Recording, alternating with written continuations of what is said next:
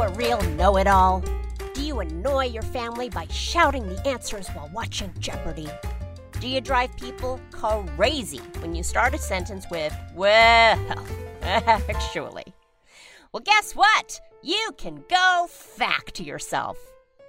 Hi, everyone. Welcome to Go Fact Yourself, the show where we quiz the smartest people we know and find out why they love what they love.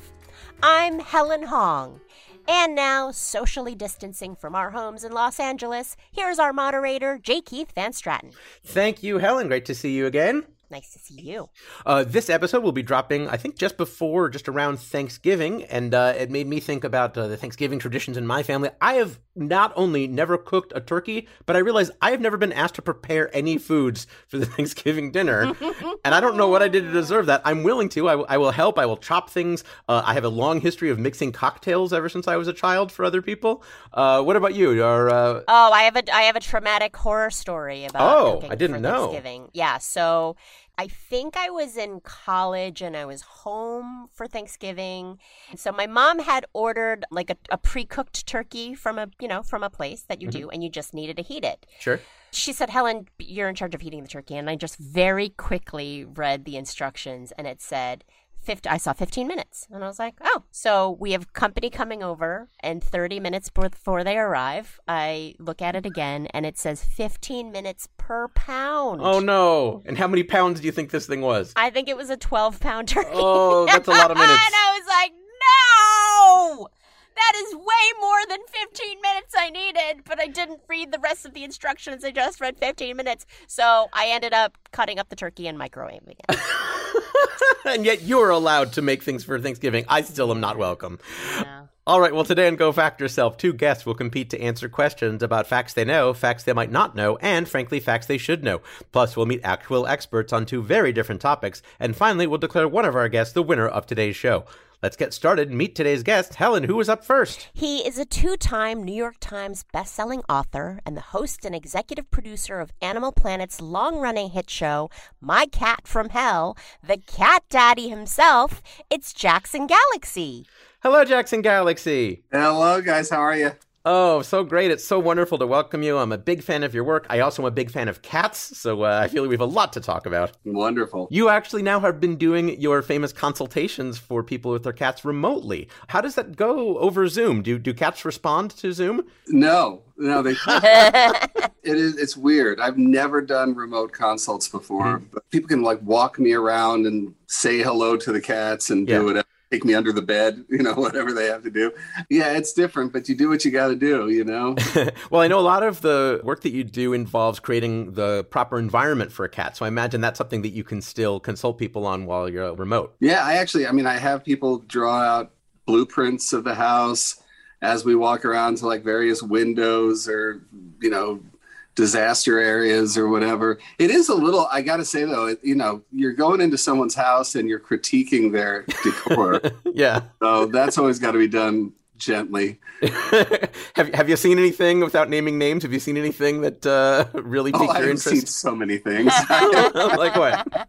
The funniest one is, there's a bit of a formula when it comes to how many litter boxes you should have in a house. So if you've got one cat, you should have 2 litter boxes, 2 cats, 3 litter boxes. Mm-hmm. And I love when people think that I'm going to be happy with them by saying oh no, I've got 4 litter boxes. And then they take me into the garage where they're all sort of like Tetris. So it's like this one big swimming pool of litter. And I have to tell them no, that doesn't actually count. They're always trying to bend the rules, the cat rules. Well, speaking of cat rules, I think what's so interesting is how many times just the idea of playing with the cat can be the key to unlocking the behavior issues. Why does play for a cat make so much of a difference? Well, because, cats are still very much connected to their, the cat I called the raw cat, the ancestor. They're very much connected. In fact, I don't really consider cats to be completely domesticated. And you think that really every hair on their body, every organ, every sense is dedicated to one thing, which is hunting. In order to keep them healthy, we want to make sure that they're connected to that raw cat. And since most of us now have our cats indoors and sharing our apartments or our houses with us, we want to keep that sense alive. And we do that through interactive play. And it does pretty miraculous things. I mean, I don't care if it's a kitten or like a 14-year-old cat who just goes like this or whatever. It still activates something in them. That's really cool. You've been very open about your history with addiction and how cats actually were helpful to your recovery. Can you tell us a little bit about how that worked for you? I mean, I think a lot of people find the love and the affection that they have with cats very healing. How is that healing for you? You know, I think beyond just healing, I think that, and this is the story of a lot of addicts and alcoholics I know, is that the animals in their lives, because the animals' love was unconditional and the dependence was absolute, you have this moment for that what you wouldn't do for yourself, you would do for this other. I absolutely should have been dead in the mid-90s at some point. So I am thankful, and I'm paying my karmic debt to whatever. Is it possible to train a cat to knock a drink out of your hand? Because that might be I thought you were going to say, can you train a cat to drink? Yeah. They're like, are you done with that? Yeah, right. I think it's really funny how like there's this notion that you can't train cats. Mm-hmm. Usually it's food motivation. If you find that thing that motivates them, then yeah. Well, last thing I want to ask you, we talked about addiction, we're talking about cats. How do you feel about cats' use of catnip? Go with God. I mean, knock yourself out, man. Okay. Jackson, we're so happy that you joined us. Jackson Galaxy, everybody. Helen, against whom will Jackson be competing? She is a comedian who's been seen on Comedy Central and Two Dope Queens, and who co-hosts the podcast The War Report. It's Shalewa Sharpe. Hi, Shalewa Sharpe. Hello. Oh, we're so happy that you joined us. Speaking of cats, I've seen your Instagram feed, and I see a lovely tuxedo cat that is often posted there. Tell us about your cat. Yeah, that's Lucinda. She seems nice. She does seem nice. Yes. We've had her a couple of years now, about 2.5 years. It was initially a business transaction. What? You were paid. You were paid in cat? Yeah. We hired her to take care of any vermin problems. Ah, okay. And then we, in turn, would take care of larger vermin like landlords. And so it's been great. I think the mice around here, all they have to do is just see that they're a cat carrier go into an apartment. And they're like, all right, we've got to move on. Next house over or something. So it's been effective. Yeah. I can tell you from experience that dogs do not have that effect. No, they do not. They absolutely don't. And so it's been great, but we have learned in our time with her that she is affectionate, and we weren't really counting on that. So my roommate and I are now building a relationship with this cat, and it's been very interesting because we are both allergic to cats. I was wondering what the catch was, because you kept saying these wonderful things about the cat, and yet not feeling enthusiastic about it. Yeah, I mean, I do love the cat, but it is like a can you believe this? Both of us are kind of looking at each other like we were out on the street once, and look at us now. Yeah, she's all right. You, of course, are a performing comedian all over town, in the New York area especially, and you actually had one of my favorite lines that I've seen about pandemic life, if I can quote you to yourself. You said, vision boards took a hit this year. I just think it's so brilliant. I was curious if that's been something from your personal experience. Is that I grew up in a household where we did things like vision boards, and we were visualizing, and we had a poster board with pictures of things that we were working towards. I don't necessarily do that now, but I still have it in the back of my head. Yeah. And I was just in one of the many days when I was just sitting in my apartment, I was just like, what are we shooting for now? Yeah, like who was the guy who had the vision board of people wearing masks and not going out? Yeah, who was that guy? Let's find him. Yes. I got a word for him. You just printed a picture of the virus with the red X through it, and that was just everybody's vision board. Yes. I do Post-its on a bulletin board, and I was just looking at the Post-its on my bulletin board, and I was like, well, I got to change all of this. Like, this is, we got to start all over. That's right. Who knew your vision for next year might be leaving the house? Could happen. Let's see. Let's put it out there. We need to simplify for sure. Your podcast is called The War Report. What war are you reporting on exactly? Because it seems to me a news and current events show. It's news and current events, but the thing is, my co-host, Gastor, who's another fantastic comedian based out of Brooklyn, out of East New York, he will tell you that every chance he gets. His view on the world is very, I don't want to say antagonistic, but a lot of what he says includes hand claps. Just a lot of like, hey, we trying to be out here and do all these. And I'm like, that's aggressive. That's very aggressive. But he came up with the idea for the podcast, and it's based on a very influential rap album from the 90s called The War Report. He was like, we're going to do this. We're going to do a picture, and it's going to be influenced by the cover of this album. And I had to go out and get fatigues, and we took these pictures, and he got a graphic designer, and he made it look just like the album cover, so much like the album cover that on our first day it got pulled because someone thought it was the album cover, and it was like a copyright thing. And I was like, it was too much of an influence. Well, at least they're paying attention. That's a good sign. Yeah. That is true. That is true. You had an appearance on The Tonight Show that went viral, but you were not booked on the show as a comedian. Tell us what you ended up doing on that show. Nope. I went on official office manager business because that is my day job. I'm an office manager. And I got asked, would you like to give a review of the Black Panther movie? And we had to give our review to a poster of Chadwick Boseman. So I gave my review and I talked about why I thought the movie was important. And then Chadwick Boseman came out and surprised everyone. What? And so I had no idea that he would be there. I really had no clue. Did you freak out? No.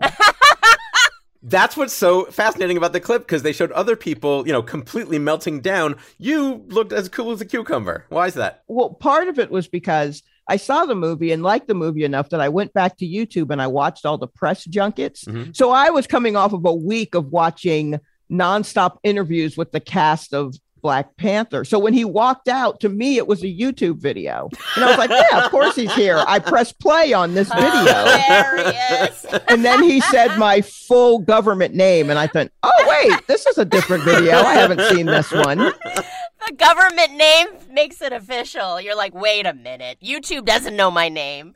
Yeah, it's a great clip. I recommend people looking it up. And my favorite part of it is then, of course, Jimmy Fallon comes out and you were like, oh, hey, Jimmy. And then you go back to Chadwick Boseman. I mean, it was his show. Of course, he was going to be there. Why be surprised by that? That's not the shocking part.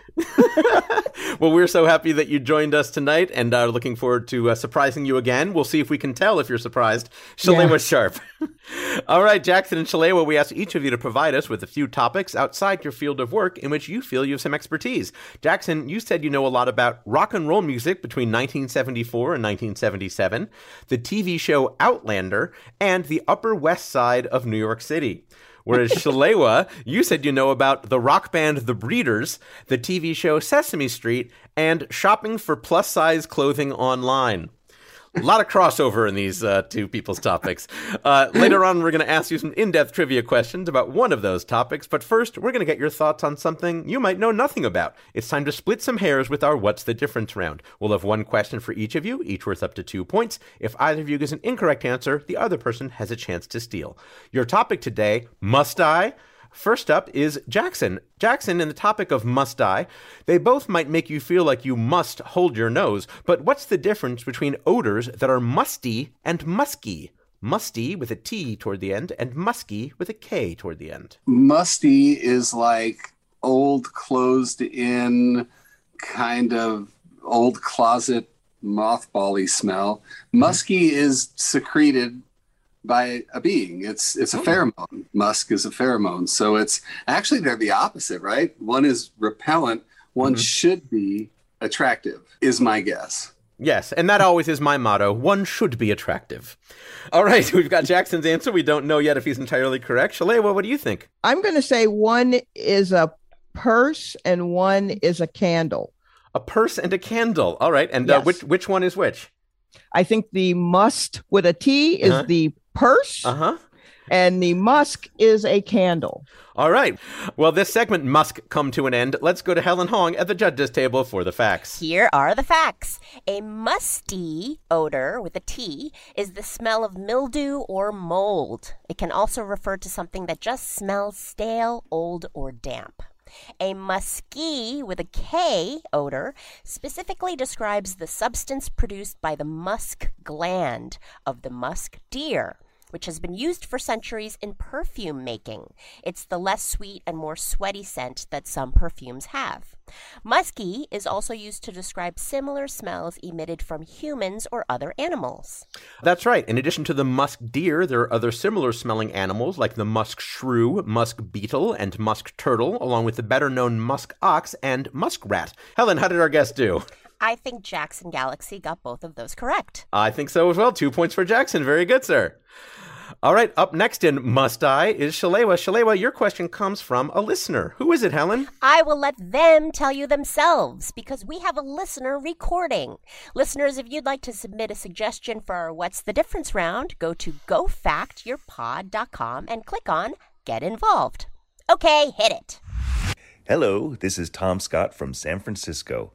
My question for What's the Difference is, while both might make you feel like you must do something, what's the difference between obligated and obliged?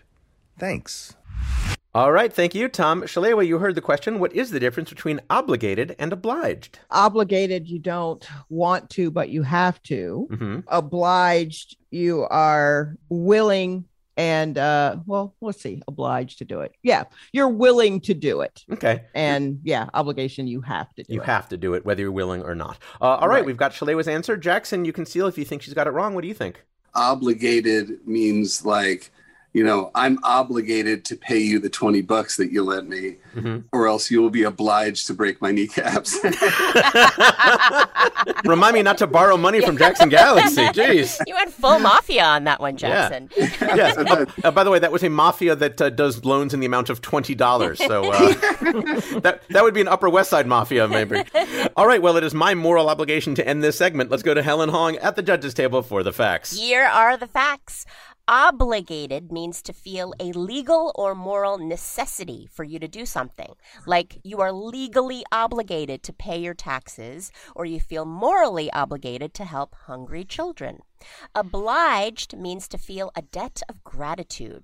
Like you might feel obliged to your neighbor when she shovels the snow in your driveway in the winter. And that grateful feeling might lead you to feel obligated to mow her lawn in the summer. Oh, how nice and neighborly. That's right, I feel much obliged to our guests for playing our game, but now Helen is obligated to tell you how you did. Helen, how did they do? Shalewa, you definitely got obligated correct. Obliged, you were sort of in the ballpark. You know what? I'll give you 2 points. Yeah. Oh, very nice. 2 points for Shalewa. What is our score at the end of that round, Helen? It is a tie so far, J. Keith. Jackson Galaxy and Shalewa Sharpe both have 2 points. All right, but those scores are bound to change as we move on to questions about topics our guests have chosen for themselves. That's all up ahead when we come back on Go Fact Yourself. Helen, Thanksgiving is upon us. Do you know what I am very thankful for? Let me take a stab at it. Okay. Does it involve a cereal? It does. Might that cereal be Magic Spoon? Yes, it might be. Wow, very nice deduction on your part. That's right, of course. I am very grateful for Magic Spoon. Why? Because it's so delicious and it has all those amazing flavors that we love, but without all the carbs and sugar. It's so good as a cereal, but also as a topping on yogurt or even just a handful with a cup of coffee or a cup of tea. I really, truly like it. And Helen, tell them why I like it, not just because of the taste. Because Magic Spoon has 0 grams of sugar, 140 calories, 13 to 14 grams of protein, and only 4 net grams of carbs in each serving. It's keto-friendly, gluten-free, grain-free, soy-free, and low-carb. And you can build your own box. Available flavors to build your very own custom bundle are cocoa, fruity, frosted, peanut butter, blueberry, cinnamon, cookies and cream, and maple waffle. I literally am having my mouth water as you read those. I can only imagine what our listeners are doing as well. Oh, Helen, it's so delicious. And we've got a special offer just for our listeners. What is it? Go to magicspoon.com/GoFact to grab a custom bundle of cereal and try it today. And be sure to use our promo code GoFact at checkout to save $5 off your order. And Magic Spoon is so confident in their product, it's backed with a 100% happiness guarantee. So if you don't like it for any reason, they will refund your money, no questions asked. That's magicspoon.com/GoFact and use the code GoFact to save $5 off. Thank you, Magic Spoon. You're in the theater. The lights go down. You're about to get swept up by the characters and all their little details and interpersonal dramas. You look at them and think, that person is so obviously in love with their best friend. Wait, am I in love with my best friend? That character's mom is so overbearing. Why doesn't she stand up to her? Oh, good God, do I need to stand up to my own mother?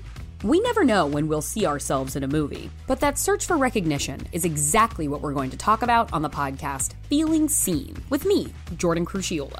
Each episode, we'll bring in a guest to talk about the films that they see themselves in, and also the ways that movies have fallen short. So join me every Thursday for the Feeling Seen podcast here on Maximum Fun, or wherever you find your podcasts.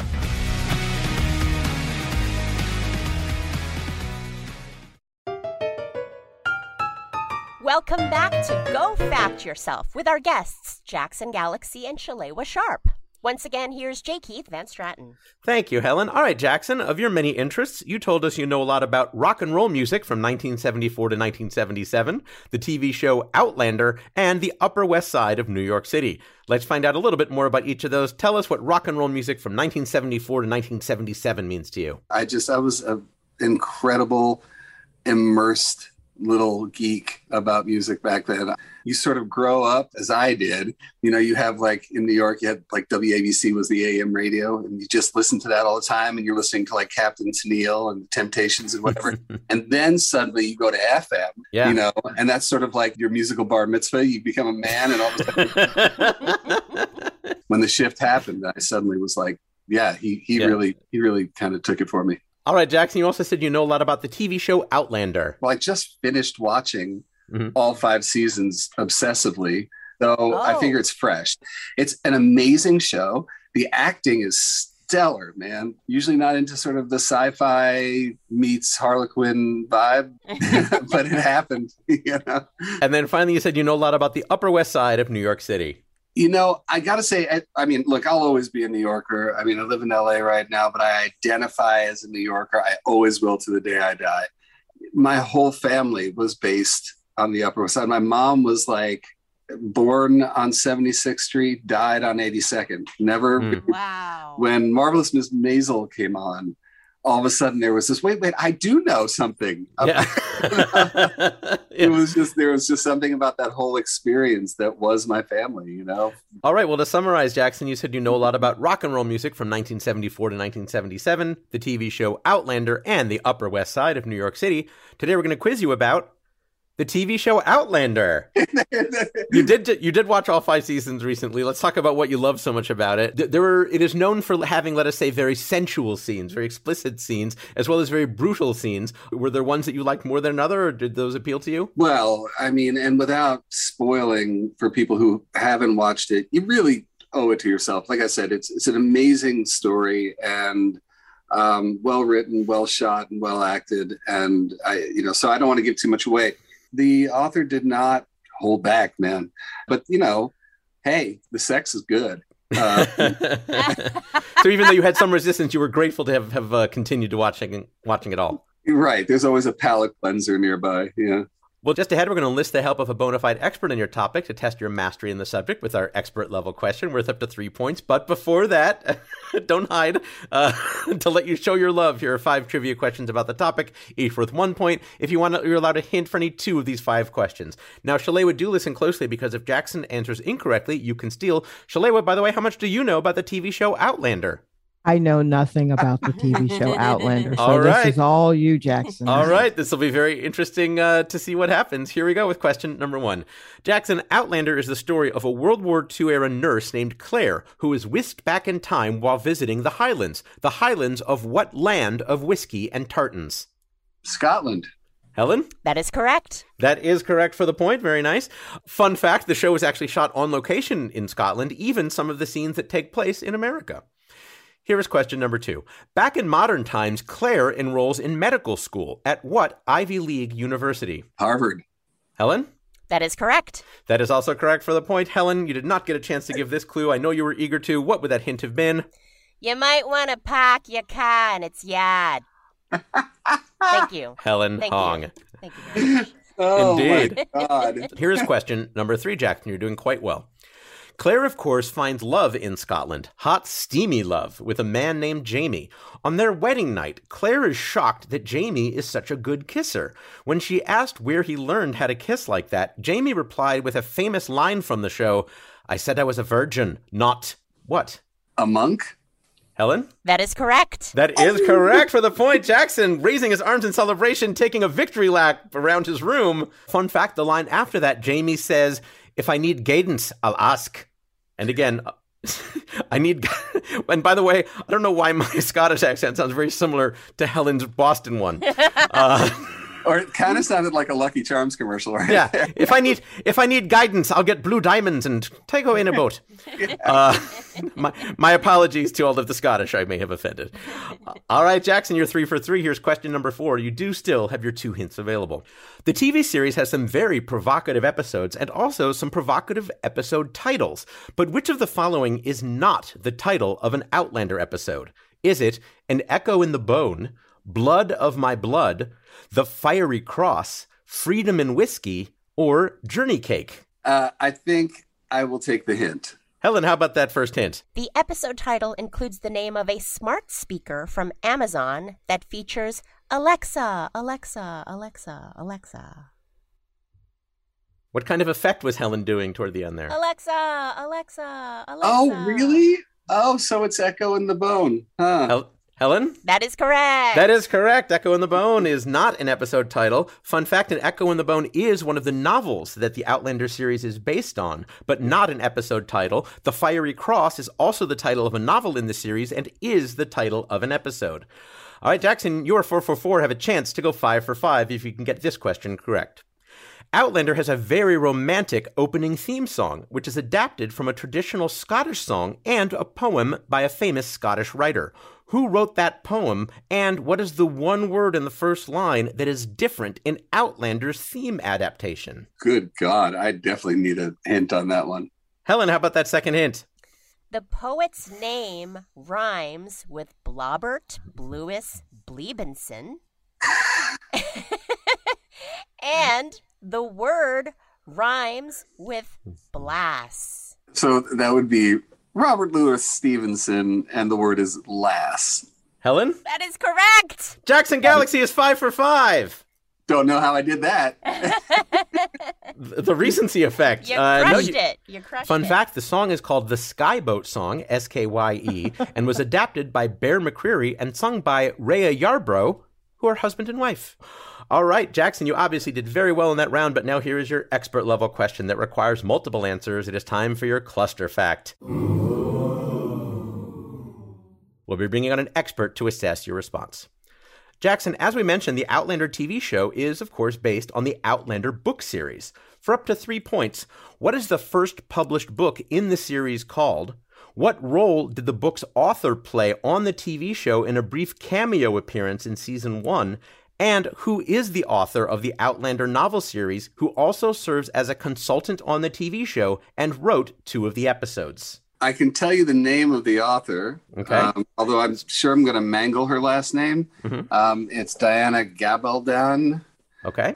In terms of the other 2 elements of that question, I would say it's not Dragonfly and Amber. That's my guess. That's your guess, even though you don't think it's right. Right. Okay, and then we're looking for the character that was played by the author in a cameo.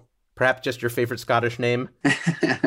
Oh, I was thinking it was the mother of one of the girls back in the castle, but I'm just going to go with the so not Scottish name, Caitlin. Caitlin. All right. So to summarize, let's get your answers all together. You said the book is named Dragonfly in Amber. And the character name is? Caitlin. And the author? Diana Gabaldon. All right, Helen is taking note of your answers. We have an expert on hand who can tell us for sure. Helen, who do we have tonight? Joining us tonight is the author of the award-winning #1 New York Times best-selling Outlander novels and consultant on the TV series. It's Diana Gabaldon. Hello, Diana. Hi there. Hello, Diana. Hi, Jackson. Yeah. Oh, God. Thank you so much for joining us. We appreciate it. And you actually have something in common with Jackson besides both being best-selling authors. You spent a lot of time studying animal behavior. Tell us about that. That's right. Oddly enough, I have 3 degrees in the biological sciences, Wow. and my PhD dissertation was entitled Nest Site Selection in the Pinyon Jay, Gymnorhinus cyanocephalus. So I know a lot about birds, cats not so much, but birds, yes. You worked in science for a long time and didn't really start writing until later in life. Why did you finally decide to write once you had already had your other career going? Well, I had always wanted to be a writer from the age of 8 or so. I knew that's what I was supposed to do. But I came from a very conservative family background, and my dad would say to me, "You're such a poor judge of character. You're bound to marry some bum." He said, "So be sure you get a good education so you can support your children." And so I went into science. I liked science. I was good at it, but I knew I was supposed to be a novelist. And when I turned 35, I said, well, Mozart was dead at 36. Maybe you better start. So I did. That's so great.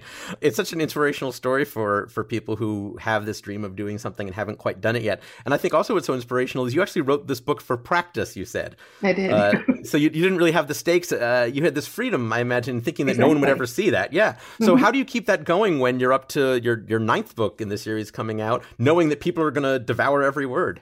Devour it and spit a few back, no doubt. But from the beginning, I said, I'm not going to tell anyone what I'm doing because I don't want anyone telling me I'm doing it wrong.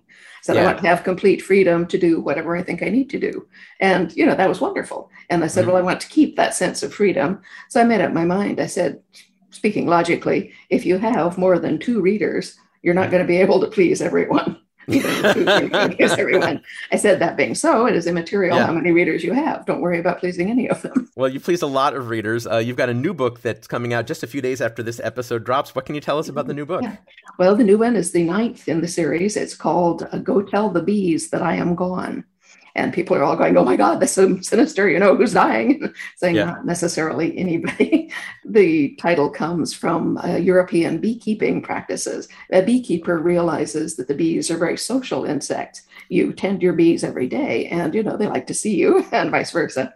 They are interested in gossip because they are social insects. What? They want to know what's going on. Gossip, And so when you go down to your bees, you tell them all the news of the community you live in. What? And so you say, so-and-so has had a new baby, and old Mr. So-and-so over there is very sick. We don't think he's going to make it. He's all right so far, and things like that. And the idea is that if you do not tell the bees about something important that's happened, and they find out, they'll be angry and swarm and fly away. You won't have any more.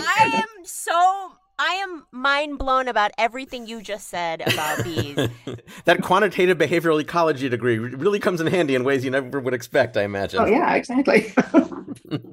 Your fans, I think, to put it politely, are very enthusiastic about your work and are always eager for the next book to come out. How long did this one take for you to write and to get published?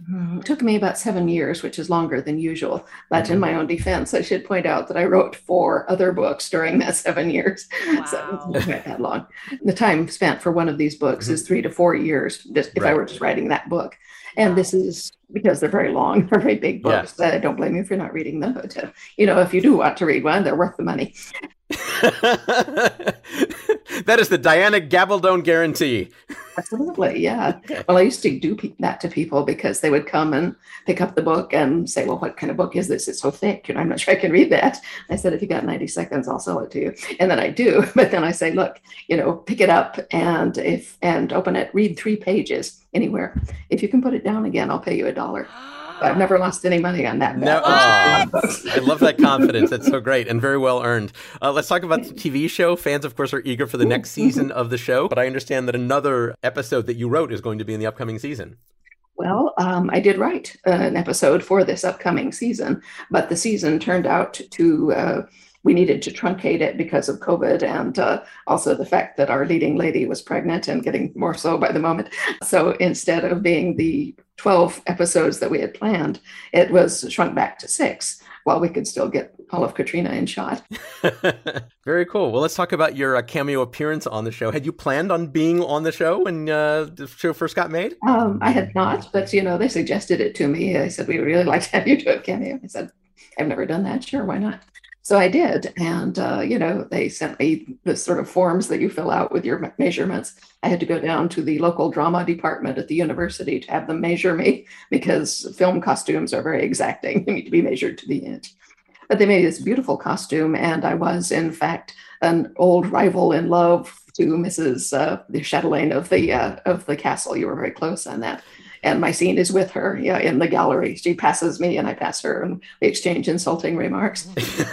and I should say your Scottish accent in those couple lines are much better than mine. Was that something you had to work toward to get authentic? Well, I had half an hour with the dialect coach who taught me. Yes, I only had 30 seconds before we started recording. Yeah, you did well.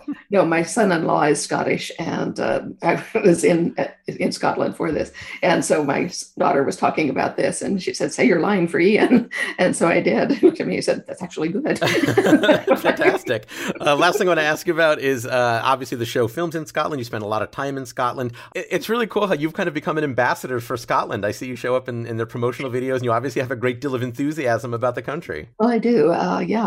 Being a writer these days, you hear a lot about cultural appropriation. Sure. People occasionally will say, the Scottish people mind. I say, no, I think they've culturally appropriated me. They've welcomed you into their culture. Yes, they certainly do. All right, well, let's get to the reason that we brought you here as far as our game is concerned. You heard the question that we asked of Jackson. First, we wanted to know what was the first published book in the Outlander series called. Helen, what did Jackson say? Jackson said Dragonfly in Amber. And Diana? No, it was, in fact, not unreasonably called Outlander. Outlander, yes. But the title that Jackson mentioned is another book in the series later on. Yes, Dragonfly and Amber is the second book in the series. Oh, very close. Very reasonable guess, but no point there. I'm sorry. Next, we want to know what role did the book's author play on the TV show in a brief cameo appearance in season 1. Helen, what did Jackson say? Jackson said Caitlin. And Diana? The name of my character was Iona MacTavish. Iona McTavish, so the merchant's close, wife. So yes. close to Caitlin. Very, very, very close. I'm sorry, I don't believe Diana was going to give you the point on that one, though. No, she shakes her head vigorously, no. And finally, we wanted to know who is the author of the Outlander novel series, who also serves as a consultant on the TV show and wrote 2 of the episodes. Helen, what did Jackson say? Jackson said Diana Gabaldon. And Diana? Yes, that is correct. And thanks very much for noticing. Oh, how lovely. Before we let you go, Jackson, is there anything you'd like to ask of our expert, Diana, while we have her here? Well, it's funny.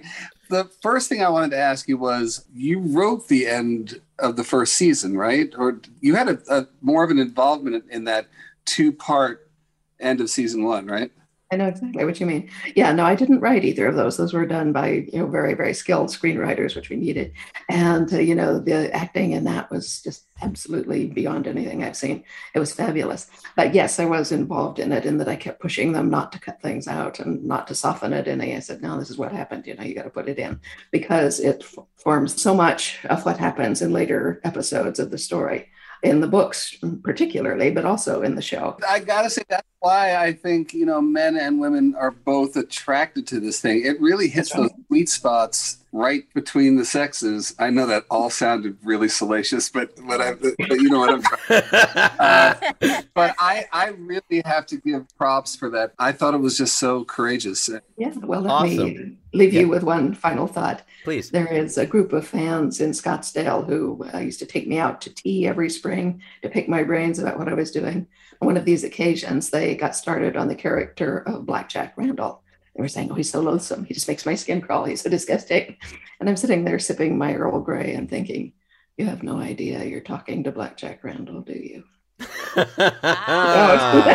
Nobody ever does. Diana, it's been so wonderful to talk with you, and thank you so much for telling us so much more about the show and the book. If people want to find out more about you and your work, where can they do that? I have a website, www.dianagabaldon.com, and I have a Facebook page, which is author Diana Gabaldon. Let's see, at Twitter, it's writer_DG, but you'd find me if you searched it. And of course, check out the new book, which is available in bookstores coming up very soon. We thank you so much for joining us, Dr. Diana Gabaldon. It's my pleasure. Thank you. And thank you, Jackson. You did a great job. Thank you, Diana. Helen, what is our score at the end of that round? At the end of that round, Jackson Galaxy has 8 points and Shalewa Sharpe has 2 points, with a round of questions for Shalewa coming up. That's right. We're going to talk with Shalewa about a topic she knows about. Plus, later, Jackson and Shalewa will go head-to-head in our Fast Facts round, all to find a winner on Go Fact Yourself. This podcast is sponsored by BetterHelp Online Therapy. You know, we get our cars tuned up to prevent bigger issues down the road. We get annual checkups and go to the gym to maintain physical wellness and prevent injury and disease. Well, going to therapy is just like all of that. It's routine maintenance for your mental and emotional wellness to prevent bigger issues down the road. Therapy doesn't mean something's wrong with you. It means you're investing in yourself to keep your mind healthy. I've been doing therapy for years, and I recommend it for everyone. BetterHelp is customized online therapy that offers video, phone, and even live chat sessions with your therapist, so you don't have to see anyone on camera if you don't want to. It can be more affordable than in-person therapy, and you can start communicating with your therapist in under 48 hours. Why invest in everything else and not in your mind? Get help. Get BetterHelp. We are so glad this podcast is sponsored by BetterHelp, and you'll be glad that Go Fact Yourself listeners get 10% off of their first month at BetterHelp.com/GoFact. That's BetterHelp.com/GoFact. Thank you, BetterHelp. Look, it's a rough world out there, especially lately. I get it. So let's take care of our minds as best we can. I'm John Moe, host of Depresh Mode with John Moe. Every week, I talk with comedians, actors, writers, musicians, doctors, therapists, and everyday folks about the obstacles that our world and our brains throw in front of us. Depression, anxiety, traumatic stress, all those mental health challenges that are way more common and more treatable than you might think. The first time I went to therapy, I was so ashamed, and I was like, can't believe I gotta go into therapy. Like, I thought I could be a man, and Humphrey Bogart was never in therapy. And then my dad said, yeah, but he smoked a carton of cigarettes a day. Give your mind a break, give yourself a break, and join me for Depresh Mode with John Moe. Welcome back to Go Fact Yourself with our guests, Jackson Galaxy and Shalewa Sharpe. Once again, here's J. Keith Van Straten. Thanks so much, Helen. All right, Shalewa, of your many interests, you told us you know a lot about the rock band The Breeders, the TV show Sesame Street, and shopping for plus-size clothing online. Let's find out a little bit more about each of those. Tell us what the rock band The Breeders means to you. They hit me at a time where my brain was open to all kinds of sounds, but I also was trying to decide what type of 20-year-old I wanted to be. I will still talk about them. And my sister goes, wow, you still really like them, huh? And I go, yes, I do. You're in for the long haul. That's terrific. Yeah, absolutely. All right. Next, you said you know a lot about the TV show Sesame Street. And I grew up with it. It taught me how to read, and I tattooed it on my body. Oh, now I didn't know that last part. I have a Sesame Street tattoo on my right arm. It's the Sesame Street street sign. And it was my first tattoo. I watched it a long time, very long when you consider I have no children. So I really had no reason to watch. You were very loyal to your two topics so far. You're in, again, for the long haul. All right. Yeah. Well, finally, Shalewa, you said you know a lot about shopping for plus-size clothing online. Well, that is just more of a necessity. I mean, I got to get dressed. I know what I'd like to wear, and I know what it appears that the plus-size industry would like me to wear. And sometimes we don't see eye to eye. And so I sometimes have to go elsewhere, and I have to eyeball things and do the special math that's necessary because there's so many different sizing situations. And then my checkbook is like, what are you doing? Right. Again, very loyal and very in it for the long haul. All right. That's one way to look at it. All right, so to summarize, Shalewa, you said you know a lot about the rock band The Breeders, the TV show Sesame Street, and shopping for plus-size clothing online. Today we're going to quiz you about Sesame Street. All right. Okay. Do you have any favorite segments or characters from all of your Sesame Street watching? There's one character that I was partial to who is no longer on the show. I believe his name was Don Music. And Don Music would write songs, and he never liked what he was writing.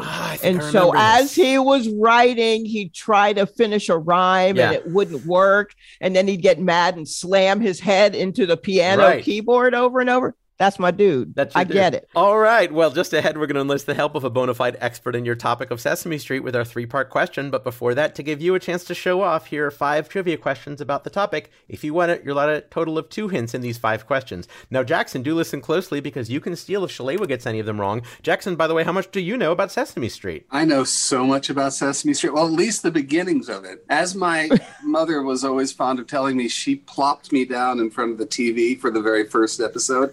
And they filmed it like a block and a half from my house. Oh, wow. Yeah, my parents watched it for 2 years before they had me. So we know where we're at now. Okay. Yeah. All right. Well, we'll see if Shalewa gives you a chance to come in.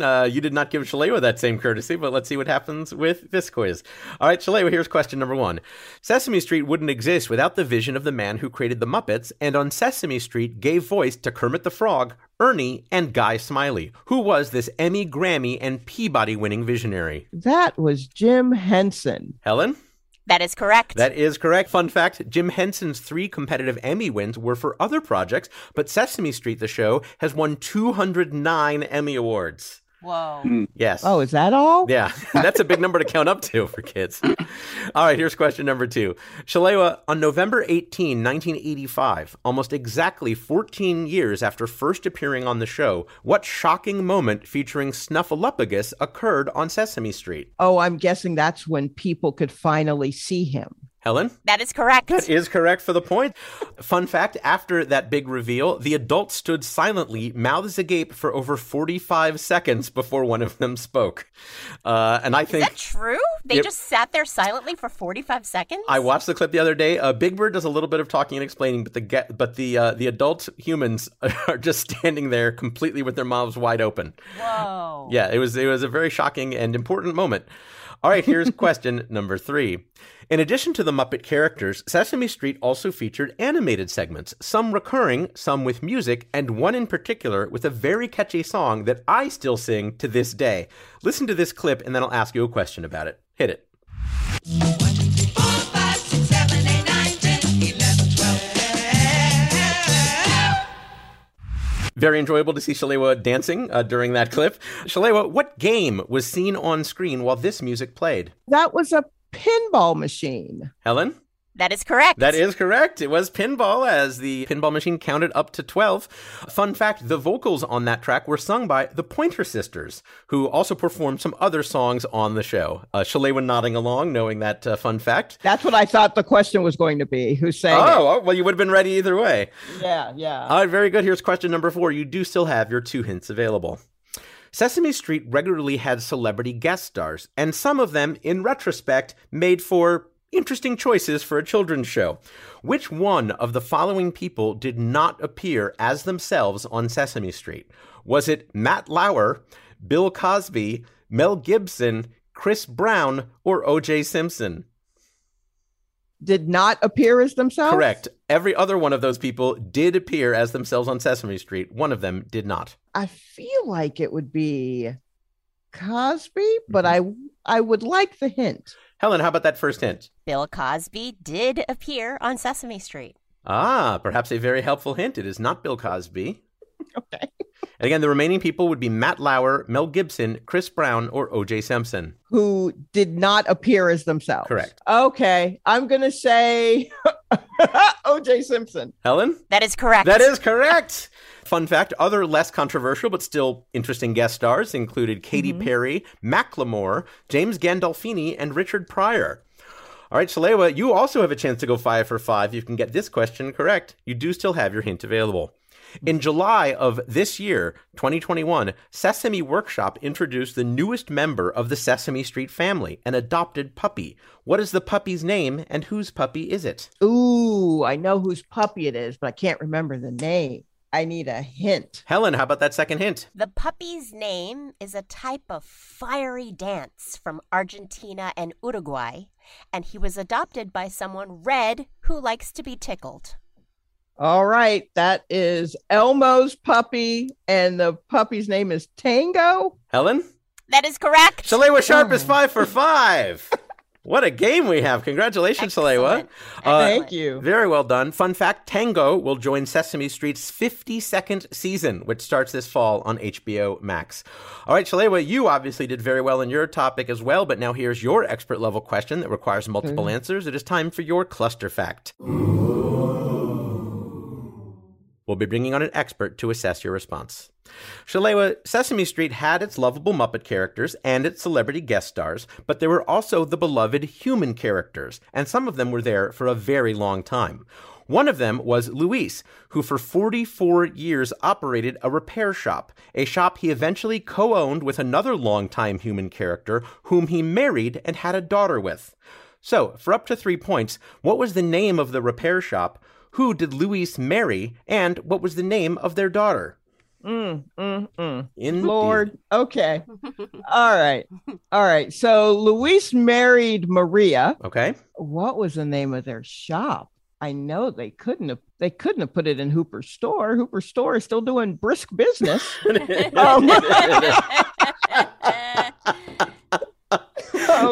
Yes, I know. Economics classes often study the brisk business of Hooper's store. So I mean, that's just canon. So I'm going to say that Luis's store was literally just called Luis's, right? They like using the people's names. Okay. And I'm going to say their daughter's name. This is so bad because I'm so terrible with the next generation. With Sesame Street, the next generation. Yes. TNG, as the fans call it. Yes. Yes, TNG. I'm going to say that her name was. I'm going to say Marisol. I know that's not right. I thought you were going to go with Caitlin, but maybe that was just Jackson's strategy. No. Okay. We know she's not Scottish. Yeah. All right, Helen is taking note of those answers. We have an expert on hand who can tell us for sure. Helen, who do we have tonight? Joining us tonight is an actor, voice artist, and singer whose many credits include playing Luis on Sesame Street for 44 years. It's Emilio Delgado. Emilio Delgado. Hey, hello. Hola, everyone. Hello, Shalewa. Oh, my goodness. I'm freaking out. It's really you, and you look exactly the same. Oh, my gosh. Thank you. And behind you, for our listeners who can't see him, Emilio has some memorabilia, looks like a sign and a poster from Sesame Street. Oh, yeah. That one there is a Hirschfeld, it looks like. Hirschfeld, from that he drew way back in, I think, in the early 80s, maybe. Wow, what an honor. This one on this side over here is a play that I finished recently that was very successful, that I starred in. It was very good. And that's called Quixote Nuevo. Quixote Nuevo. If you see it playing anywhere, go see it. It's a great show.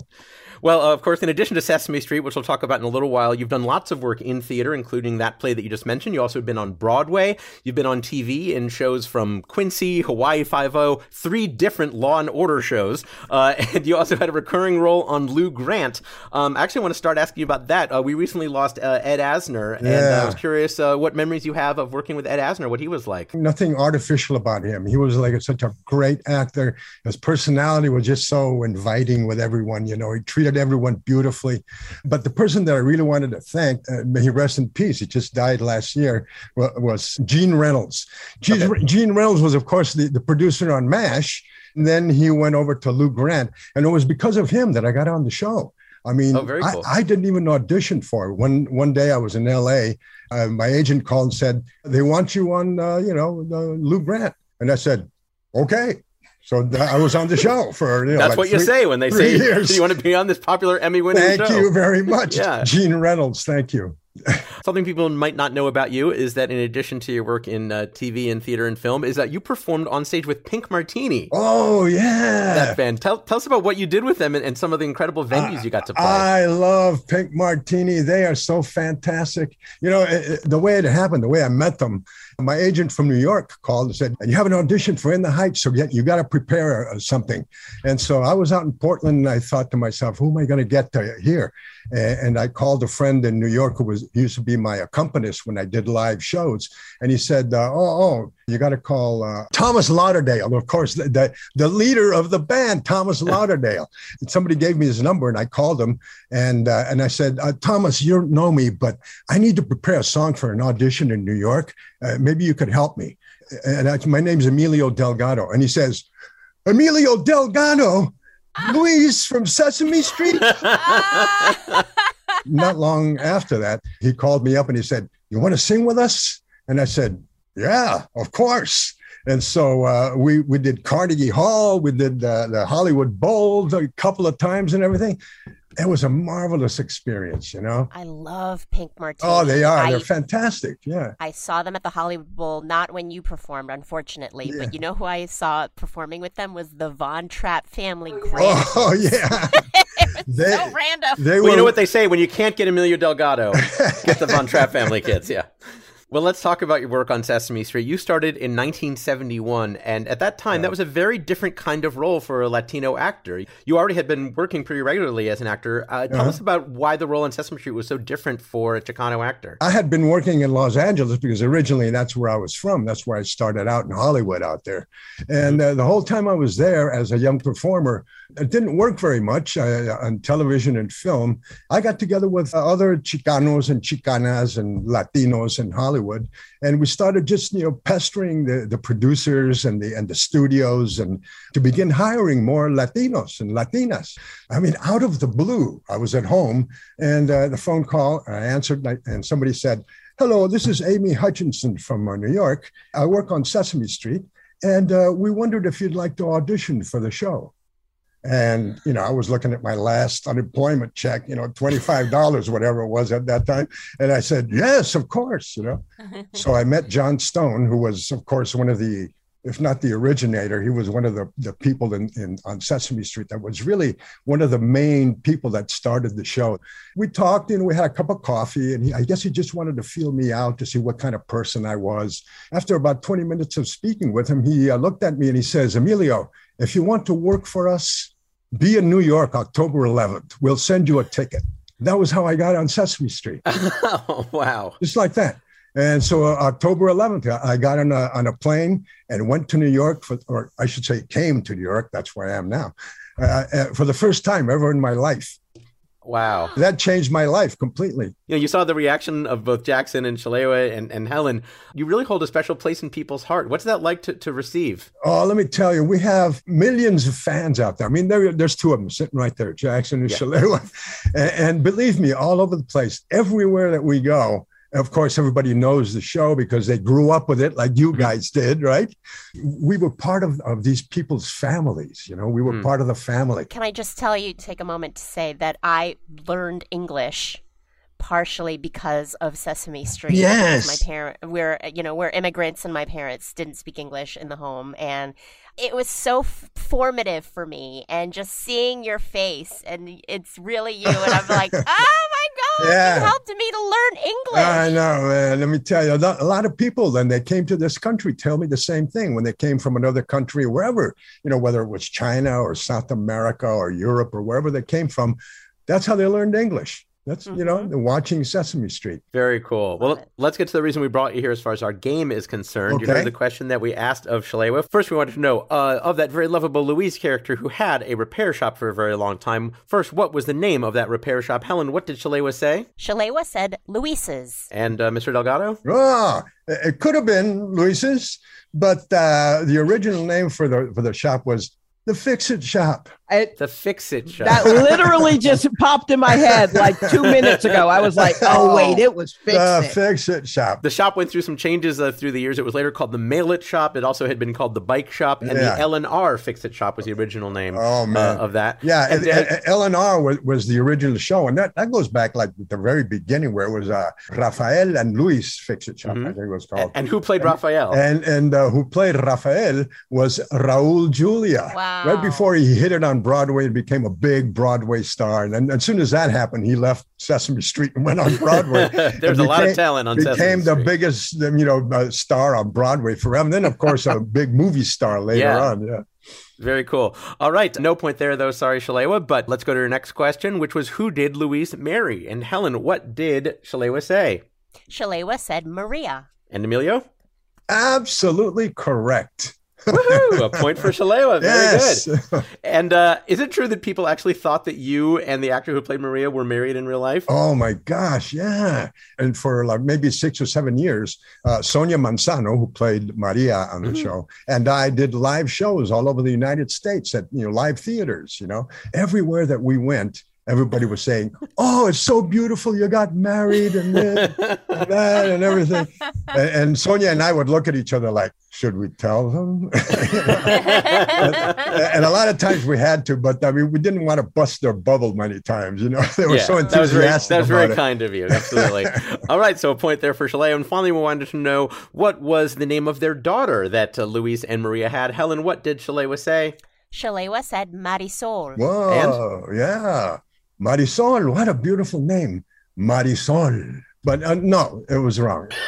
Luis and Maria's daughter's name was Gabriela. Or Gabby. Gabby, yes. Yeah. Before we let you go, Shalewa, is there anything you'd like to ask or say to Emilio Delgado while we have him here? Honestly, I just want to thank you. And I'm sure you get that a lot. But for real, you've touched so many lives.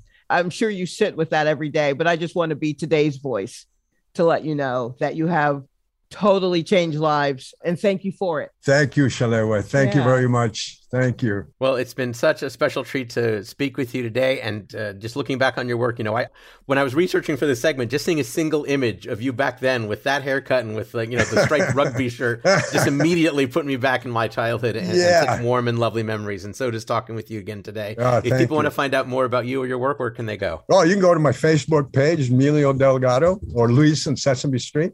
And you can go to Luis Sesame Street, or you can go on Twitter, Emilio Delgado 58. We'll see you there. We definitely will see you there. We're so happy that we saw you here. Emilio Delgado, everybody. Thank you. Thank you, everybody. Jackson, Shalewa. Hello, Helen. Thank you. Thank you, JT. Awesome. My pleasure. All right, Helen, what is our score as we head into the final round? J. Keith, it is a tie right my. now. Jackson Galaxy has 8 points, and Shalewa Sharpe also has 8 points. All right. Well, now it is time for our final round we call Fast Facts. I'll read 10 statements, and each contestant will answer with true or false. I'll start with Jackson and alternate between each guest. Each correct answer is worth 1 point. Again, the answer to each statement is true or false. Here we begin. Jackson, Coca-Cola owns over 10 different beverage brands. True. Correct. Yes, actually over 200. Shalewa, one of Coca-Cola's brands is Pepsi. False. Correct. Yeah, that's the big competitor. Jackson, one of Coca-Cola's brands is Schweppes tonic water. True. Correct. Shalewa, one of Coca-Cola's brands is Aquafina water. False. Correct. Jackson, one of Coca-Cola's brands is Dasani water. True. Correct. Shalewa, one of Coca-Cola's brands is vitamin water. That's true. Correct. Jackson, one of Coca-Cola's brands is Smart water. False. Incorrect. Shalewa, one of Coca-Cola's brands is Aquarius water. False. Incorrect. No, it really is. Jackson, Aquarius water, despite being called water, can have up to 56 calories per bottle. True. Correct. Shalewa, but they make a calorie-free version called Aquarius Zero. That's true. Correct. Jackson, the only ingredient in Aquarius Zero is water. False. Correct. And finally, Shalewa, the other ingredient is Pepsi. That's false. Correct. That is false. We're not going to count those last two, but I do want to thank Jackson Galaxy and Shalewa Sharpe as Helen tabulates the final score. Helen, are you ready to announce the winner on today's episode? J. Keith, it is still a tie. Whoa! Jackson Galaxy has 12 points, and Shalewa Sharpe also has 12 points. What a fabulous match. That means we are going to go to our tiebreaker, though. Here's how the tiebreaker works. I'm going to ask you a question. The answer is a number. Whoever gets closer to the correct number will win. Now, we do not play Price is Right style, so no guessing $1. I'm going to ask the question. You're going to think about it, and then I'll ask you to blurt out your answers at the same time on the count of 3. So don't answer right away until I prompt you. Here is the question. According to the Australian Antarctic Program, how many species of penguin are there? Again, according to the Australian Antarctic Program, how many species of penguin are there? All right, think about it, locking in your answer in your mind. And on the count of 3, 1, 2, 3. 12. What? Oh my God. What? This is unprecedented, J.K. Absolutely. This is the first time we have needed a tiebreaker for the tiebreaker. All right. Well, the correct answer was 18. You both got it exactly within 6. We are going to go to our second tiebreaker. I have to say, this is a contingency we have planned for, never have had to use. Wow. If this ends up in a tie, we're just going to call it a tie. Here's our second tiebreaker for the first time in the history of Go Fact Yourself. Here we go. In 2021, Guinness confirmed that the world record for most times seeing a movie in a theater was broken by Ramiro Alanis. How many times did he see Avengers Endgame in the theater? Again, we're looking for the number of times that Ramiro Alanis saw Avengers Endgame in the theater. All right, lock in those answers in your mind. And on the count of 3, 1, 2, 3. 7. 300. All right, finally we got a little bit of a spread. Jackson said 300. Shalewa said 7. The correct answer is 191. That means, Jackson, congratulations. You win the tiebreaker, the double tiebreaker, and you are the facting champion on today's episode of Go Fact Yourself. Jackson, what will you do with your championship? I am going to go home and take a nap with it. Cuddle up like a good cat. You do deserve it. We've all been through a lot today. We appreciate it. All right, we're going to wrap things up by giving everyone here on the show a chance to promote anything they might like to. Jackson, where can people see you and your work? You can go to jacksongalaxy.com. You can go visit me on Instagram. I am the Cat Daddy, and also Facebook, Twitter, all those good guys. And I just want to throw out a reminder to everybody that our animal shelters are bursting at the seams. We need foster parents. We need adopters. Please take a minute, see if you got some space in your house, in your home, in your heart, and go grab a couple of cats or a couple of dogs or a couple of guinea pigs or bunnies or anything to help our shelter workers out. What a lovely message. And I speak as a 2-time failed foster parent. Both of my cats were fosters, and I'm very happy to have them. I speak as a 1-time failed foster doggy mommy. And then Shalewa's got the mouser. And Shalewa's got the mouser. And Shalewa also, by the way, I think gave me the title of my next book. She goes, I love the cat, but... We'll look forward to those acknowledgments with a mention for Shalewa. Yeah, for sure. Jackson, it was so wonderful to host you. I really appreciate all the work that you do, and it was great to spend some time with you. My pleasure. Shalewa Sharpe, where can people see what you're up to? I'm on all of the important social media, your Instagram, your Twitter, your Venmo. My handle is at Silky Jumbo, all one word, traditional spelling. I've got an album. I've got a couple of albums, one that's called Stay Eating Cookies and one that's called So You Just Out Here? Well, Shalewa, wonderful to host you as well. I really enjoyed getting to know your comedy over this past week, and I recommend people check it out when they can. Ladies and gentlemen, you are so lucky because my hosting partner is Ms. Helen Hong. Helen, which of your many projects would you like to tell people about today? Oh, I don't know. Just follow me on the socials at Funny Helen Hong, because that other Helen Hong has my handles. And she's not funny. No, she's not. So follow Funny Helen Hong. Indeed, she is funny. She is Helen. She is Hong. She is Helen Hong. And me, you can find me on Twitter at J_Keith or on Instagram at jkeith.net, all spelled out. That just leaves me to thank Jackson Galaxy, Shalewa Sharpe, Diane Gabaldon, and Emilio Delgado. And thank you for listening and supporting our show at MaximumFun.org. I'm J. Keith Van Stratton. Good night. Like what you hear? Come see us live someday. Oh boy, do I hope. It's free. Go to gofactorpod.com for our schedule and tickets. Meanwhile, please like us on Facebook, follow us on Twitter and Instagram, all at GoFactorPod, update our wiki at gofactorwiki.fandom.com, and buy our T-shaped shirt at maxfunstore.com. And give us a 5-star review on Apple Podcast like Pseudo Doer did. He, she, or they said, a great listen. Really enjoy the trivia. Thanks, Pseudo Doer. A great review. Really enjoy the compliment. Helen? Go Fact Yourself is a panel quiz program devised and produced by Jim Newman and J. Keith Van Stratton and comes to you via transcription from various homes across the country. Questions were compiled by the Trivia Industrial Complex. We are produced in collaboration with Maximum Fun. Maximum Fun senior producer is Laura Swisher. Associate producer and editor is Julian Burrell. Our show engineer for this episode is Casey O'Brien. Our theme song and incidental music were written and performed by Jonathan Green. Research assistance provided by Adam Neediff. Quiz assistance provided by Clint Tauscher and Mike Avallanos, with Bonnie Datt, Margot Morrissey, Biz Urban, Malcolm Gordon, Holly Bedner, Jim and Patricia Ramsey, Paul Nigro, Janice Cohen, and Mike Carlin. Promotional graphics by Erich Tran. Added support from Spencer Marks, Brian Adams, Dave Bianchi, and Christine Vallata. Special thanks to Courtney Dolliver at CCPR, Eric Stein at Scoop Marketing, Kevin Cronin, Melanie DiNardo, Jordan Pace, and Rachel Parker at Random House, Charlene Conley, and Craig Shemin. I've been Helen Hong! Let's go to Sesame Street! Dun, dun, dun, dun, dun, dun, dun, dun, dun. Dun, Sunny dun, dun, dun. days, keeping the... All right, I'm sorry.